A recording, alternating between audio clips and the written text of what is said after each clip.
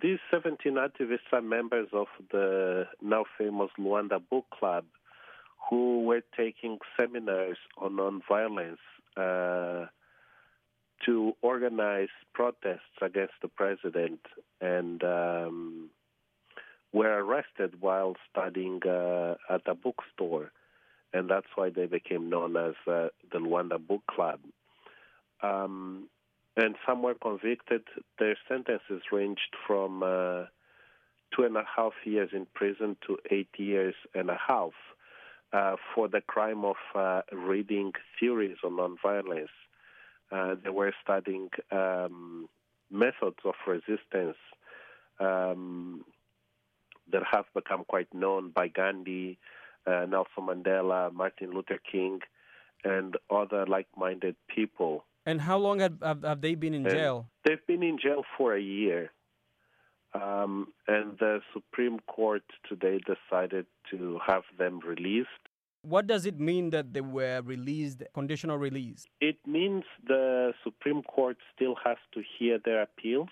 And it's also important to note that 16 have been released today, but one remains in jail. The youngest one of them, Nitu Alves, he's in jail because additionally to his sentence, he was convicted to an extra 6 months in prison for calling the trial a kangaroo court.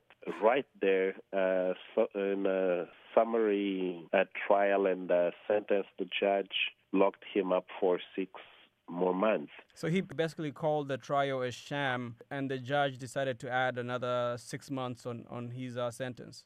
Yes, exactly, just for saying that the trial was a sham. There is another activist, the 18th, who was on the witness stand, and he also said the trial was a sham and was convicted to 8 months in prison right there. And he's also serving his sentence at the moment. It appears that the judge or the court, from what you're saying, was often keen to pass judgment or to sentence anybody who protested against the legality of the court itself or the proceedings themselves. For saying one word the judge doesn't like, it's a very abusive court system. Has no regards for the laws it is supposed to uphold. Obviously, the government of Angola says that they believe in the independence of the Angolan judicial system. Is that something that you share? No, there is no independence. This is a political decision. And why is it a political decision? Last week, I personally co-organized with members of civil society and the opposition a quite large gathering in support of in solidarity of this with the 17 and the victims of political intolerance. And the government fears the snowball effect. And that was the first time when civil society and the opposition met together for the same cause. That scared the government. So you believe that the motivation behind the release of these young activists by the Supreme Court is because of the recent political developments we've seen in Angola? It has nothing to do with the fact that they might be trying to really litigate or even appeal their sentences. The president's appointment of his daughter to head the national oil company has caused a major storm in the country. So basically, this is a measure that the president has taken to tamper down the mood against him in the country.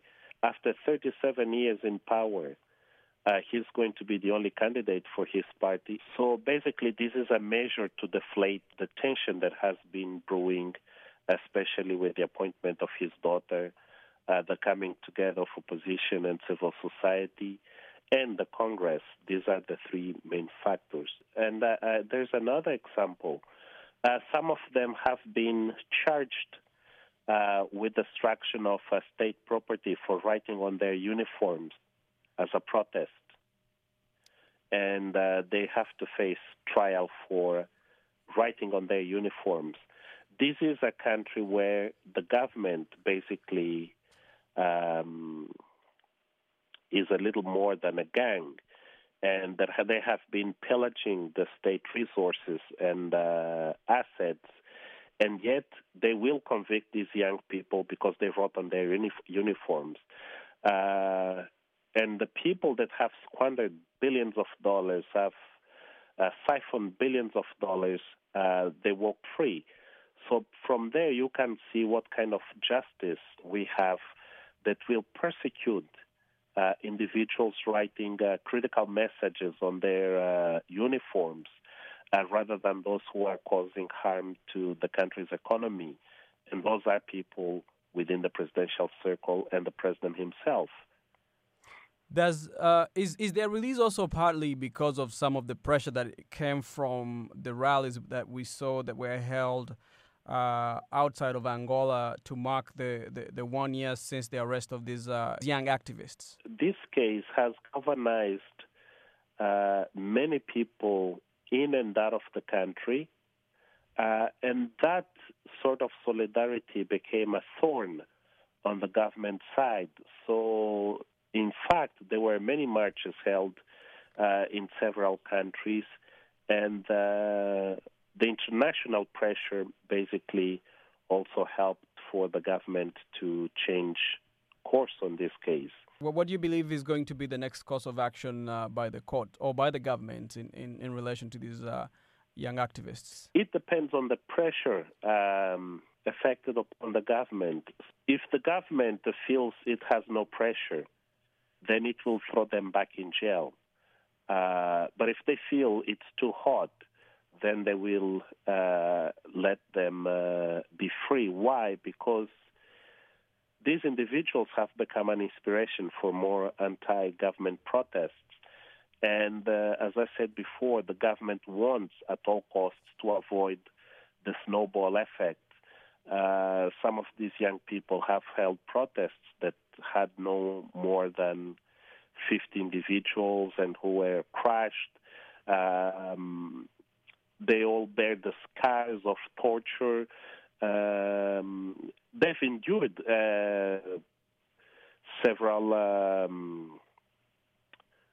brief imprisonments for their activism, and therefore the government wants to send a strong lesson to society that assembling to do anything the president doesn't like will constitute a crime of rebellion and criminal association. And yet these campaigns that have been held throughout in the country and outside the country have shown that people are not afraid and will continue to speak out and will use this very same case as a rallying point to demand greater freedom of expression and the rule of law in the country. And how was the news of their release received in the country? What was the mood like? It was with the joy and a bit of sadness because, as I explained, the youngest one remains in jail, again on bogus charges and conviction as well. And so it is our duty to continue to press for his release as well. And that of Francisco Mapanza, the 18th, who went to lend his support to the 17, and for shouting that the justice, that the convictions were a sham, was also convicted right there on the spot to 8 months in prison and sent to jail.